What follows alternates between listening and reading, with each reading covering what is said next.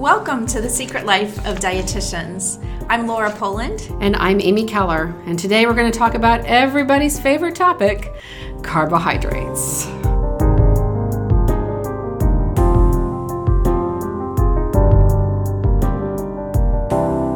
So in The Secret Life of Dietitians, every episode, Laura and I want to bring to you maybe some hot topics from the news. And this one came across my desk last week. And it's about low-calorie sweeteners and cardiovascular disease. And of course, we've seen so much news stories, so many media reports on whether artificial sweeteners are really safe for us.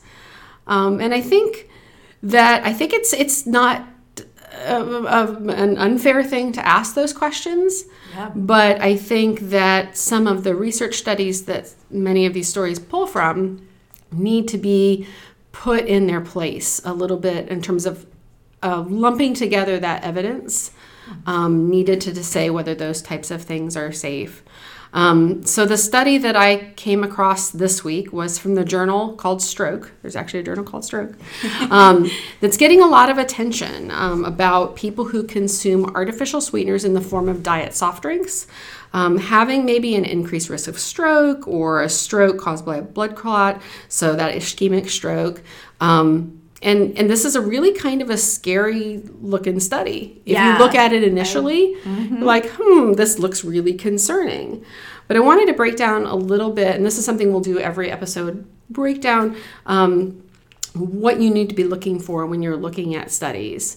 And we might even do a whole episode on that, interpreting those media stories about nutrition, because they are very confusing. I agree. But this one was done from the Women's Health observational study, which was started back in the 1990s, so a little while ago, to study the health of about 90,000 women who are postmenopausal between 50 and about 79 years old at baseline, so when they started the study. What they did with this particular study is they analyzed the diet drink consumption of about a little under 82,000 of these women so it's a pretty good sample size. And that's something we'll talk about in studies, is sample size. And, how can you generalize a sample size from a study to everybody else? Right. So 82,000 people, that's pretty good. Yeah. That's pretty good. Yeah. But participants in this study were asked one single question on the topic of diet drinks and said, over the last 3 months, how many times did you consume a diet beverage, so about a 12-ounce beverage is about a can, every time per week? So did you consume it 1 to 4 times per week, 5 to 7 times per week, or maybe 2 or more times a day? Mm-hmm. And then they followed these people over 12 years, and they looked at their rate of heart disease, stroke, and other causes of death. And what they found is that, first of all, which I thought was really interesting to me, that most people in this study were actually infrequent users of diet beverages. So they were using less than 1 per week, which I think is really, really interesting. People think that people are just chugging the Diet Coke all day. Yeah. And this study actually shows that that's maybe not the case. Interesting. With only about 5% of women consuming 2 or more per day, so those kind of heavier users of those diet drinks. I thought this was really interesting, too, that women who drink more diet drinks, they found tended to be a little bit younger, maybe a bit more educated, maybe better incomes. This is where it leaves the rails for me. Lower overall diet quality, lower levels of exercise, and other issues with being overweight or obese.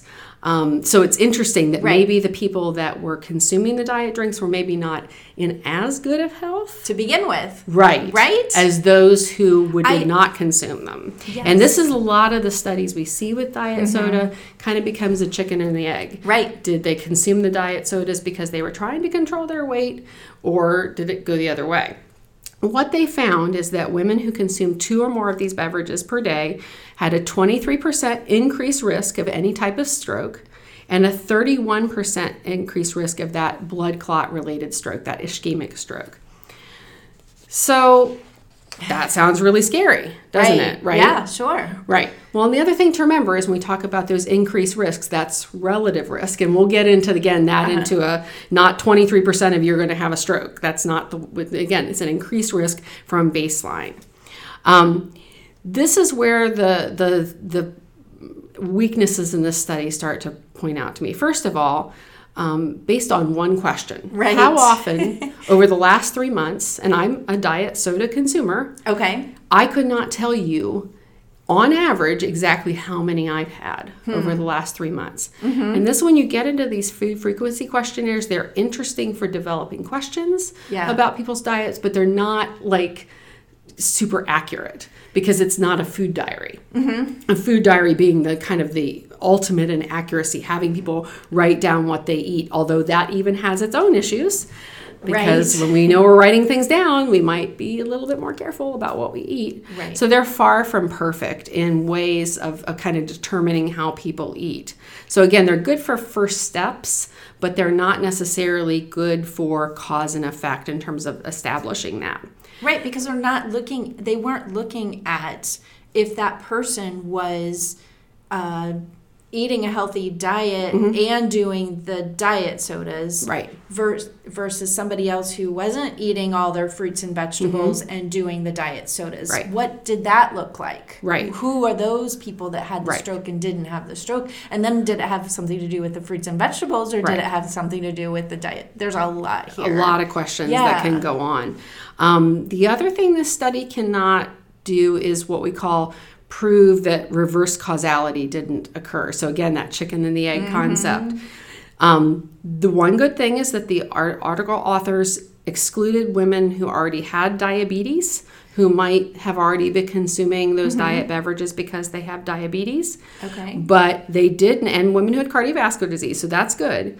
But they did not exclude women with prediabetes, overweight, and obesity. Yeah. And again, these tend to be some of our maybe heavier users of diet beverages.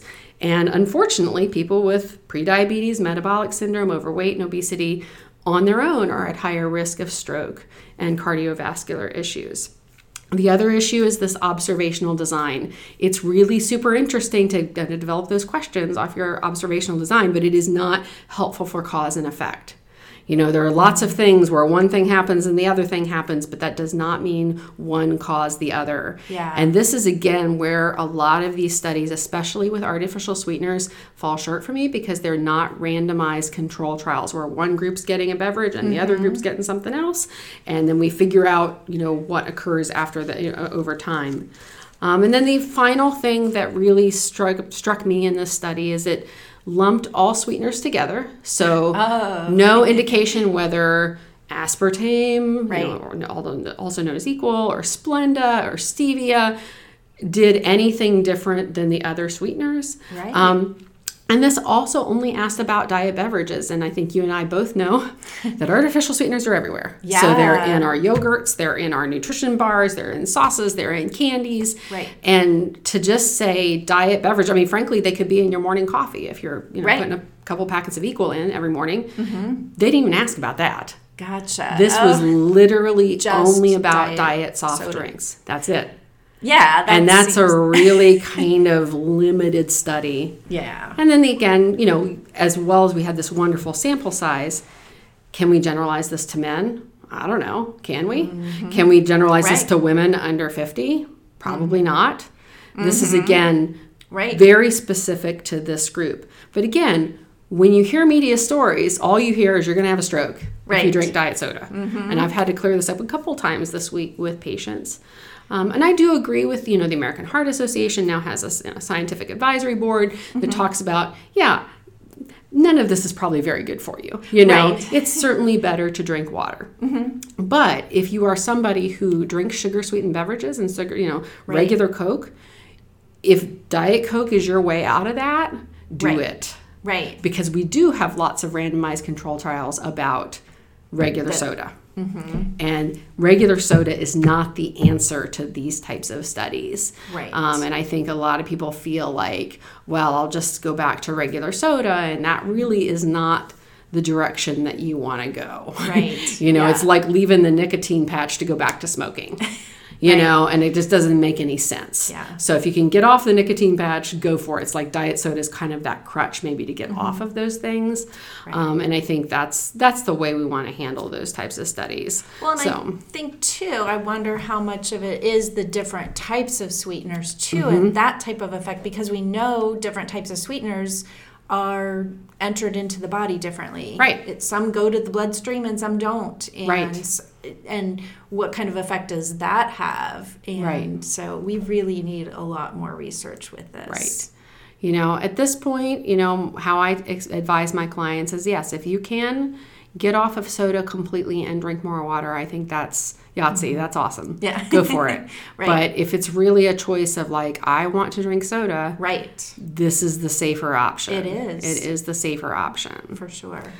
So let's talk about your news story. Okay. So mine was similar. It was also an association type study. It was the association of the intake of whole grains and dietary fiber with the risk of hepatocellular carcinoma, which is just a liver cancer. And so I thought that was interesting because, you know, we're going to talk about carbs today. Dietitians, yeah, and we're talking about carbs, and we love these positive studies too. Absolutely. It's always like the chocolate study. You're like, oh, that's a great association, right. So I'm going to jump on that. Right. And so it's great, and I would like to think that there is some benefit here with whole grains. Their question was that is a high intake of whole grains and dietary fiber associated with a lower risk of developing this liver cancer?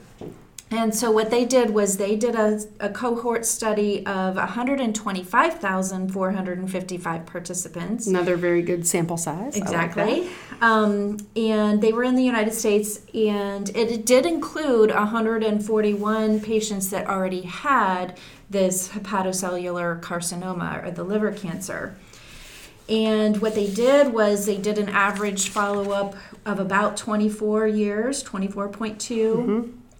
And they increased the intake of whole grains and noticed that was associated with a reduced risk of the hepatic cellular carcinoma.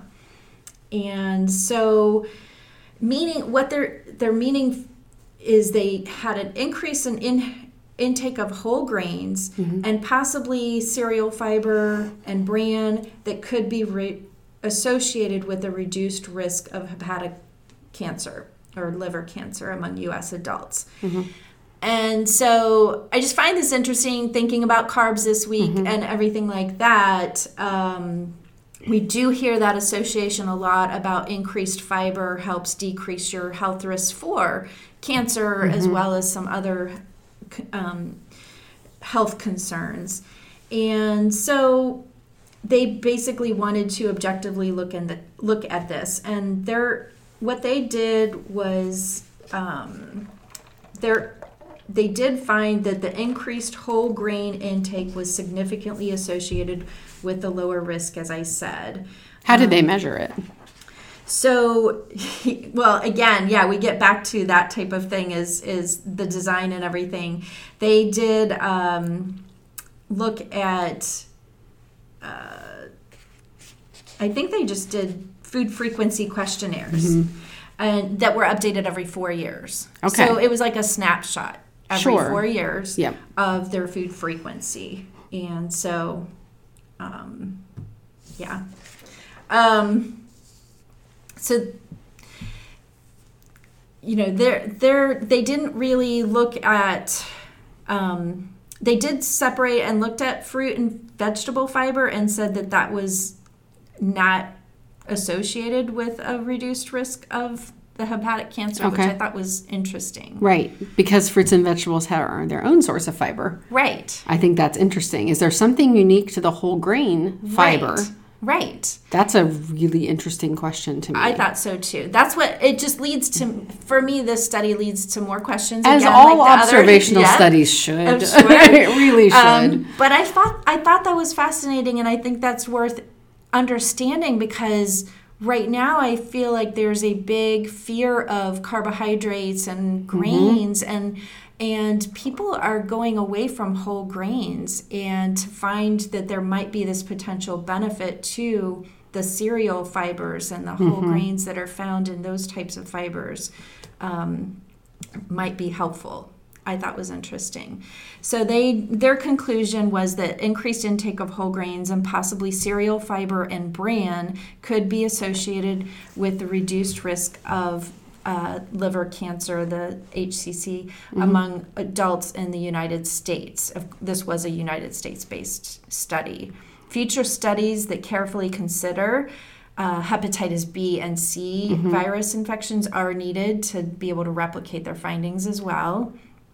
To look at they didn't look at racial or ethnic or high risk populations either. So there is definitely a lot more research that needs to be done. Right. So, but I think that leads us perfectly into what we're going to talk about today. Yes. And I know you see clients frequently, and I do as well. Maybe you see a bit more of them than I do, but that gets those questions that you hear about every day. You know, gosh, just as a dietitian, right? Right. How many people come up to you? I think sometimes too, it's not even my clients, but sometimes people come up to me, and they are so proud, and they say, "I don't eat carbs." Right. Boy, I sure do love fruit. Yeah. Not necessarily realizing what they're talking about. Right. But these days, I have a big vibe I'm getting from a lot of people that they're shunning fruit. They're afraid of fruit. Bananas. Gosh, bananas. Yes. Bananas are evil. And, I do get that a lot when I mentioned consuming a banana to a client the other day. Oh, aren't bananas bad for you? Right. I get that not just from one client. It's a lot of clients. Bacon over bananas. Yes. Isn't that crazy? Right? It's kind of where we've gone with this. Down the wrong hole. Yes. Same thing for potatoes. But sometimes it's like, well, sweet potatoes are good. Right. Well, regular white potatoes are not. Exactly. However, we know that eating a variety of colors in our fruits and vegetables can help us. Different colors have different phytonutrients. Right. So there's nothing wrong with a white potato. Right. Versus, there is more vitamin A. They picked up on the fact that there's more vitamin A in a sweet potato. Because it's orange. Right. You know? Exactly. Yep. So let's kind of talk about those carbs. And I think the problem when somebody hears the word carbs or carbohydrates, pun intended, I guess they want to lump it all together in the sugar bowl. Right. And I don't necessarily think that's fair to carbohydrates. I think maybe carbohydrates are misunderstood. I think they are. And I think I know where that comes from. Okay, so carbs are known as carbohydrates. And these are macronutrients, meaning our bodies need these big amounts of nutrients that give our bodies energy. So carbs, protein, and fat are those macronutrients that we're talking about that give you energy or calories. And foods with carbohydrates, though, no matter what the source, are digested down into sugar into the body, which provides our body with glucose, which is an important source of energy. But that's where it leaves the rails for many people because they hear that it turns to sugar in my body. Right. It turns to sugar in my body, so it's automatically bad. Bad. But that's not true. Your body requires sugar to function properly. Right. Even some proteins break down to sugar. Yeah. Right. and they think that proteins somehow remain, immune from this. Right. And that is not the case at all. Right. If you get too much protein in your diet, you're not getting enough calories. Your body will actually take that protein into sugar. Exactly. So why are we villainizing the carbohydrates all the time? Makes me think of Men in Black. Do you remember that scene where the zombie comes in and he's like, I need sugar. And he takes the sugar bowl. Yes. He needs that energy. That's what it reminds me of. Yes. And I think that's what people think. They're going to turn into that zombie when they get sugar. And that's just not the case at all. And I really think, though, it stems back to so much that we've heard. And we're going to get into low carb versus low fat diets on another day because we could go on for several hours about that and nobody wants to hang out with us that long. So if we can kind of break it down, again, pun intended today, to sort of what carbs do for our body. And like your article talked about, maybe the benefit of that increased fiber. But realizing that in the end, sugar is not the boogeyman. Right. You know, added sugars are not great choices. And we're going to talk about that. There are definitely better and healthier choices. Higher quality. Higher quality, thank you. Of but carbohydrates. I'm also a believer that added sugars have a place for being beneficial in our diet. You know, if a little bit of extra brown sugar on your oatmeal is a way for you to eat it. But honestly, the funny thing about it is people have no problem putting blueberries on their oatmeal because that's healthy. Right. Or Greek yogurt because that's healthy. But, you know, goodness, if we can't put any brown sugar on that because that's sugar. Blueberries turn to sugar.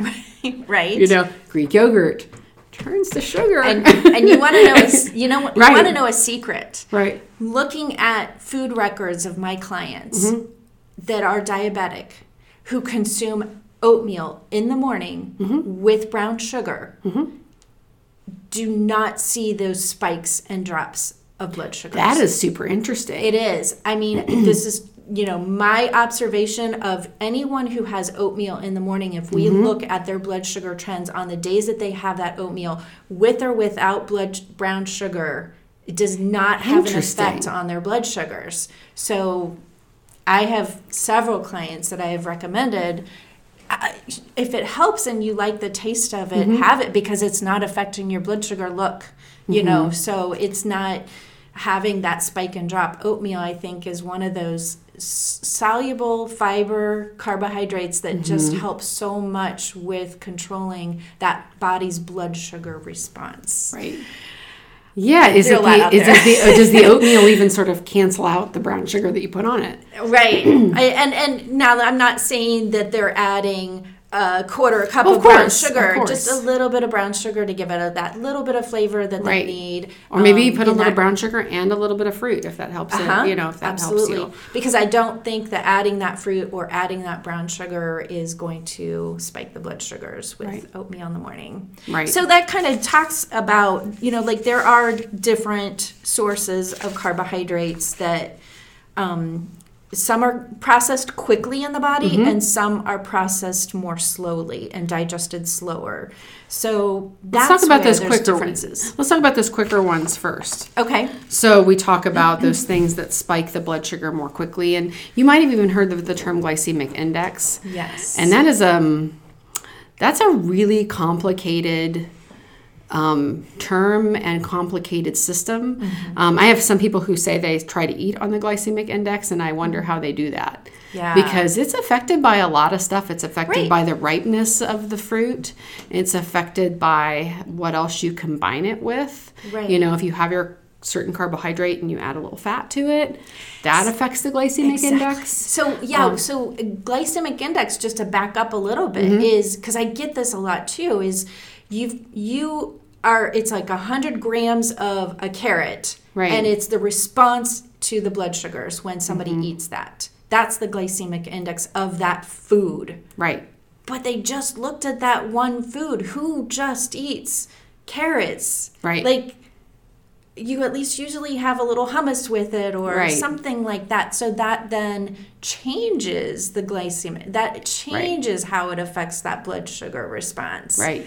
So is that maybe where that rumor of carrots and sugar got started? I think so. Yeah. I think so. And the carrots and the potatoes, I think they score high on this glycemic index. But did you know what scores low on the glycemic index or lower? Yeah. Table sugar. Yeah, you know, the sugar bowl on your table has a lower glycemic index than white bread, for example. Right. So does that mean that table sugar is better? Than white bread? This is where the glycemic index gets goofy for me. And it's something that I really have a hard time even teaching clients because it is so complicated. Yeah. And there's so much that plays into it. You know, that green banana versus that ripe banana. Yes. Oh, my goodness. That's really tough to teach. So we talk about those things that turn really quickly, those simple sugars, the ones in fruit. But again, I think this is where fruit gets demonized. It's talking about comes turn quickly. This is literally just a rate that it turns to sugar because the other carbohydrates that you're eating, those sweet potatoes that we think are, you know, oh, those are perfectly healthy. Right. You know, it's going to turn to sugar too, just at a slightly different rate. Right, exactly. And when I talk to clients a lot, sometimes people get frustrated and they're like, okay, I'm just going to be healthy, so I'm just going to have this apple for a snack this afternoon. Yep. Well, what happens is, the problem is, an apple, while it does have fiber, which does help decrease its glycemic index a little bit, it is only carbohydrates. When you consume a meal or a snack that's just carbohydrates, it spikes your blood sugar, drops your blood sugar, and leaves you wanting more. But there's a secret that you can do that can help you not have those spikes and drops. So when you eat that apple, have a little peanut butter on it. Right. Or have a piece of, like, a string cheese or something with your apple. Then we don't see those spikes and drops, and you're feeling full longer because you've had a little protein with it. Right. I think that's a great tip. And I think the other thing to think about is there's a difference between those added sugars and those natural fruit sugars. And I'm not a big fan of the term natural, because there's, snake bites are totally natural, as is arsenic. But it doesn't mean always natural is the best choice. But we talk about the sugars that occur in the fruit in a natural, that they're just there. Right. That's how they occur. Right. Added sugars being those things that are added to foods for extra sweetness. Yes. And I think really, if people are looking to reduce something, if they feel like they've got to reduce something, carbs maybe are the wrong direction, but added sugar might be the right road. Absolutely. Because your added sugar, whether it's brown sugar or honey or molasses or just plain table sugar or syrup, those sugars don't really have any micronutrients. Right. So we mentioned macronutrients. Carbohydrate is a macronutrient that we need. Micronutrients are like fruits. Your vegetables and your vitamins and minerals. Right. Those are micronutrients. Right. And those are what's packed in that fruit. Right. And there's nothing in the sugar. So I totally agree. Right. It's okay to say you want to eliminate and reduce, maybe not eliminate, but reduce the amount of added sugar in the diet. Well, I think they're in sneaky places. Added sugars can show up in yogurt, and it can show up in pasta sauce, which is the crazy one to me, and ketchup, and just places you wouldn't expect an added sugar to be. Yeah. And what is the amount of added sugar in a ketchup? Counterbalancing the amount of lycopene that's in that ketchup. This is true. And it's the amount that you use. Most of us are not, hopefully, using a cup of ketchup with our French fries. Right. Maybe we're using a couple of tablespoons. Probably amount plays a role. I do like that you mentioned honey, because that's one I hear a lot. Well, that's a natural sugar or agave syrup. I mean, that's natural. Again, it's interesting. The FDA has sort of gone back and forth on this labeling with added sugars, and where honey and agave and maple syrup are going to fit in. And because they are from, a natural source, I get that. When they are added to foods, they are added purely for sweetness. Yes. They're not added to enhance the nutrient profile of the food. So that's why I think they're going to still end up in that added sugar category. Yep. I hope so. I hope so, too. I hope that continues to be the plan for those. I don't know if they've made a final decision on that. I know that's still up for debate as we get into added sugar labeling. And we're going to need to do a whole podcast, I think, on that food labeling. Especially as the things change here in the next year or two. Yeah. But I think, again, the other thing that I also see demonized is high fructose corn syrup. Yes. And that somehow that is worse for us than maybe table sugar. And I think, again, it just reminds us that all of that turns to the same thing in the end. Exactly. Right. Yes. So I think, again, if you really want to focus on something to demonize, maybe, I'm a good word for it. But if you want to focus on something to reduce, I think a lot of us could take a really good look at how much added sugar that we consume. I know I could. Sure. Because the recommendations, and again, these are recommendations that are very blanket. They're for everyone, from 18 to death. Apparently, I mean, it's not. There's nothing age specific about them, like you sometimes see with the RDAs. You'll see something that's age specific. We talk about the American Heart Association recommending that women limit their added sugars to 6 teaspoons a day, and men 9. And again, that doesn't go very far. No, and this is not added sugar out of your sugar bowl. This is the stuff that's already in there. So if you're consuming, a can of pop, it's 45 grams of strictly added sugar. I don't care if that pop's made with, if you're in the West Coast natural cane sugar, or whether it's made with high fructose corn syrup. I don't care where it's made, or how it's made. It's all added sugar. So if you're taking in 45 grams of added sugar, you've already exceeded, for a man, this is not for a woman, for a man, from a 12-ounce can of pop. Your entire added sugars for the day. And that's where I think we could really spend our time. If we're looking at, I need to reduce carbs in my diet. But that seems to be the place for me to go for. Sure, absolutely.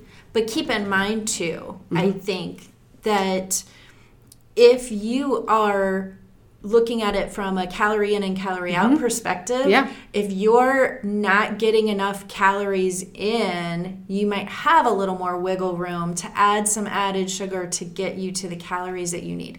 And same thing, if you eat too many calories, if added sugar is the best place to look to try to reduce that and bring it down. Totally agree. But we have to understand that if the extra calories are coming from anything else, it's going to be stored as fat. So but if you're not getting enough calories, then you still need that certain amount of carbohydrate for your energy needs, and so your body's going to have to get fancy with figuring out how to do that. So I think, we can look at maybe ways to improve the quality of our diets a little bit. And I think that's something that is my secret for my clients, is that, we can probably look at some quality issues. But I shudder at diets that say that oatmeal is bad for you. And you've seen that with your clients, that this does not affect their blood sugar in a negative way. No, it doesn't. And it's satisfying to the belly, and, it makes you feel full. And I think that's all very positive. And that fruits and vegetables, essentially you can't go wrong, even though, again, vegetables have carbohydrates in them, not necessarily huge amounts of carbohydrates, especially if they're not the starchier type of vegetables, but they do. And they have, cutting those things out, to me, seems counterproductive to our health. And to just, frankly, living life. I'm not going to eat carbs, so I'm not going to go out with my friends to an Italian restaurant. And I'm going to cut all these things out of my diet, and not going to have birthday cake anymore. That's what makes me sad. It's just not a really sustainable way to live. And we'll get into those low carb. And I know, we all have stories of people who have lost weight on a low carb diet, kept it off, and been happily ever after. But the vast majority of people can't do it. They can do it for a short period of time. It is very much, I call it the class reunion diet. You want to drop 10 pounds for your class reunion? This is how you do it. And you can do that really quickly, but be aware when you have cake at that class reunion, you're going to gain it all back. Sometimes feels like literally overnight. And we'll talk about I know why that is, but I don't, there's a lot to get into that. We'll get into that for sure. But I think, again, if you can kind of look at carbohydrates on a continuum of sort of, okay, these are the better choices. And if I have to look, if weight is my main concern, where can I look at some of those added sugar choices and make cuts? And I would think that most people could say, is there anything else in your diet besides apples that might be contributing to your weight gain? And I would think that the vast majority of us could say it's probably not the apples. Probably not. It never is. Right. And the food records that I look at, I can tell you, if you're listening, one of the best things you can do is include the fruits and the vegetables on that plate.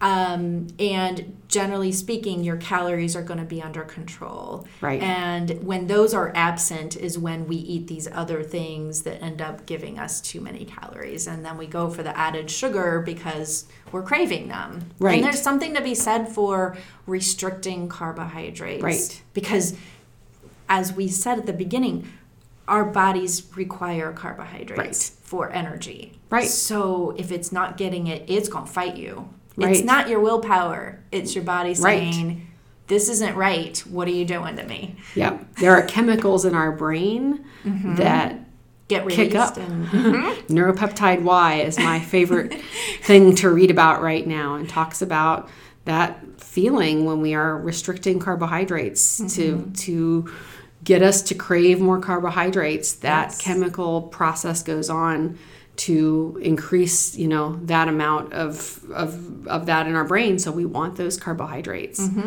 There's a comforting sensation to carbohydrates. And I know when I ask patients about comfort food, you've probably done the same thing. It's mashed potatoes and macaroni and cheese. Why is that? I wonder. Yeah. I wonder why. People are not saying my comfort food necessarily is a strip of bacon, although maybe it is for you. Yeah. But it's most of the time it's that kind of home cooking, starchy, again, because it's comforting to the brain as well. Right, because maybe there's some restriction going on. Exactly. That's making them want that comfort food, Or stress. Or stress, exactly. We'll get into food and mood in a different podcast, because there's so much research now on food and mood. Yes, absolutely. But I think, again, if you're looking at, carbohydrates themselves, looking for that fiber. Most of us are not eating enough fiber. I know, again, I'm as guilty as anybody of missing fiber in my diet. You have to think about it. I have to think about it every day. Right, you cannot be unconscious about fiber. You just won't get it in. No, you won't. Yeah. And I think from that study that I read earlier, don't be afraid of those carbohydrates, whole grains. Right. And, we did Chinese food last night for dinner, and I did get a brown rice with it. Right. And that's a good thing to eat. Right. That's a good thing to eat. Yep. Absolutely. And again, you look at studies about inflammation and diabetes, and there's so much. And there's so much good stuff on whole grains. Again, is there anything else in your diet besides oatmeal or quinoa that might be contributing to maybe a weight problem? And it's unlikely. Not usually the that it is not. That is not the culprit. No, not the culprit at all. So, again, I think that we could go on and on about this, but I think we'll kind of get this conversation started, and we'll kind of address this in future podcasts about low carb and whether that's of value to some people. And I think maybe for some people, it's a lifestyle that they can live with. Yeah. But again, that is not the norm. No. Those who are very pro low carb, especially if you go on social media, you can almost think maybe the whole world's gone low carb. Yeah. But all you need to go to do is see that restaurants are still serving bread, and we know that the world is not low carb. No. The vast majority of people are still eating carbohydrates. Yes. Maybe, there's a move towards some healthier choices, and I think that's great. I'm seeing more of those things like, the mashed cauliflower and the riced cauliflower. And I think that's exciting because, I'm not a big fan of cauliflower, but if I could eat it in the form of some riced cauliflower, that I might, that's an exciting way to eat it. That's, if that's cauliflower, like steamed cauliflower on your plate is not your bag. Right. This is something that you could do. Might be a way to get it in. Yeah. Exactly, to get those things that you might be missing. So again, I think that's kind of where we're going to go with it. And, and again, like I said, we'll address those other controversies around carbohydrates as we go further into the podcast. Yeah, and let us know if you have any questions, any suggestions. We'd love your feedback on this podcast on our website, secretliferd.com. Send your hate mail here, low carbers. Yep. And we'll address it. We'll take it on next time. Or as we move down, we would definitely revisit the carbohydrate train, I am sure. Yep. So for Secret Life of Dietitians, I'm Laura Poland. I'm Amy Callard. We'll see you later.